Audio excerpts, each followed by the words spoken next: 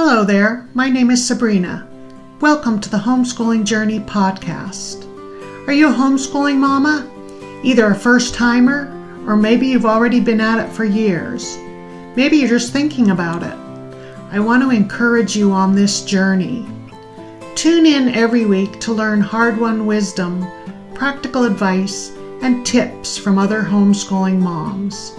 You can do this.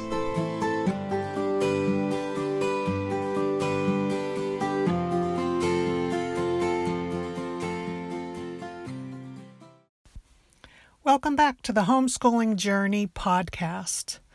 Today I'm going to talk about what to do when you feel like quitting. Homeschooling is a hard job and we all hit roadblocks now and then. It's not at all unusual to have a day or maybe even longer periods of time when we wonder if we should quit and enroll the kids in school. Maybe our doubt is brought on by a significant season of life change, like having a new baby or dealing with a serious illness in the family. But it's much more likely that it's just the plain old day-to-day problems that can derail us. Simple things like a schedule that's crammed too full, a curriculum that's boring, a child's learning challenges, or a home that's perpetually cluttered with school stuff. I know I definitely had days when I wondered if I could keep going. But my lows were short-lived, usually brought on by my own unrealistic expectations more than anything else. Once I had moved on, it would be fairly smooth sailing again. So let me offer a few suggestions for how to hang in there when those nagging feelings of doubt come along. I didn't always follow these tips myself, but in hindsight, I wish I had. First off, just acknowledge and accept the fact that there will be ups and downs. It's a totally normal part of life. Every worthwhile endeavor has its highs and lows. Why should homeschooling be any different? If you start out by accepting this, then when that hard day comes along, you'll be better prepared. Yes, you may have to remind yourself often that homeschooling isn't meant to be easy, but you'll have the assurance that bad days are not the sign to quit. Thomas Edison once wrote, "I never did anything worth doing by accident.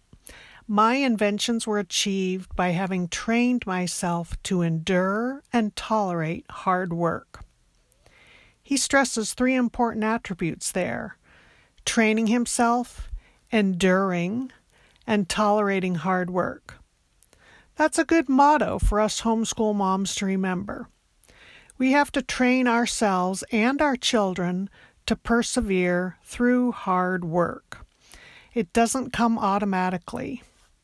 We do the best we can and keep moving on.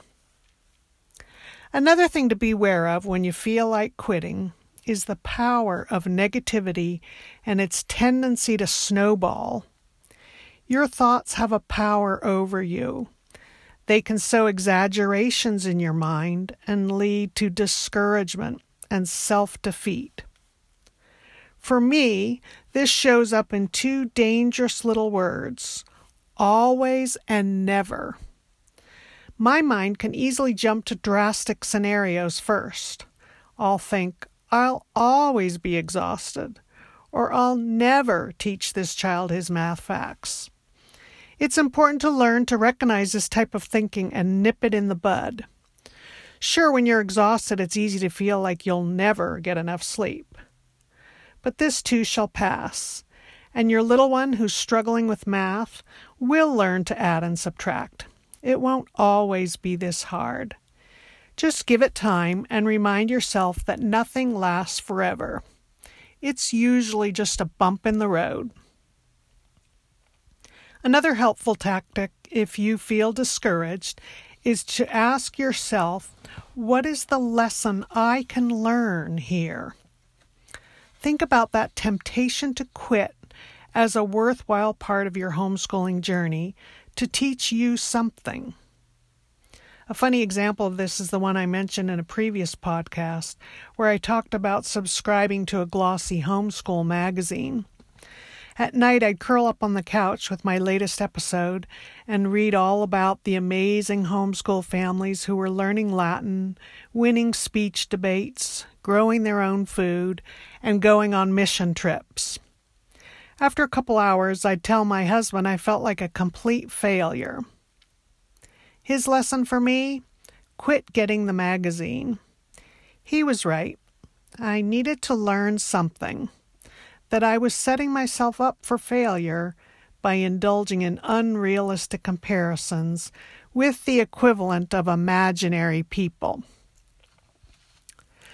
So probably the challenge that most derailed me and tempted me to quit, but also the one that taught me the most, was my youngest child's dyslexia, especially in her early years. And if you haven't already heard them, go back to episodes 19, 20, and 21 to hear about that.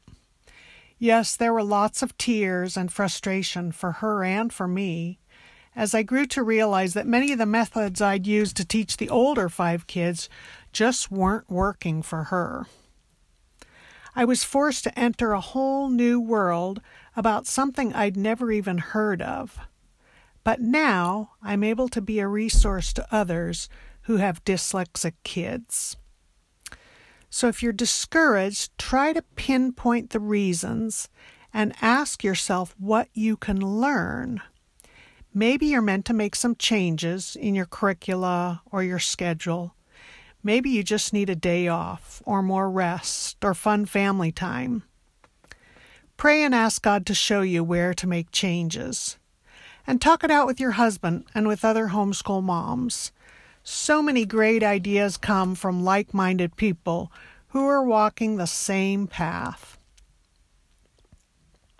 Last but not least, if you're thinking about quitting, sit down and make a list of the reasons why you started homeschooling in the first place. Get excited again about learning along with your precious kids, watching them discover new things, reading fabulous books with them, having all day long to teach them reverence for God and the importance of a good character, and so on. Recall all those special times, the field trips, the play days, the parties, the fun of doing school out in the backyard on a sunny day, or in front of a cozy fire in the winter. If you're a family who pulled your kids out of a traditional school setting, make a list of what drove you. It was a hard decision, but you had good reasons. It's tempting when you're discouraged to imagine that things would be so much easier if the kids were back in school, but that is an illusion. Remind yourself of the many problems inherent in public and even private school education. Let me close with words from St. Paul, writing about that thorn in the flesh. He writes, "I pleaded with the Lord 3 times that it might depart from me.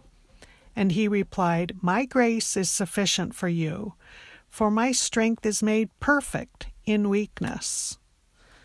St. Paul goes on, "Therefore most gladly I will rather boast in my infirmities, that the power of Christ may rest upon me. Therefore I take pleasure in infirmities, in reproaches, in needs, in persecutions, in distresses, for Christ's sake. For when I am weak, then I am strong." We believe that in our weak moments, especially in our weak moments, Christ will cover us with His grace. We can do all things through Him who strengthens us.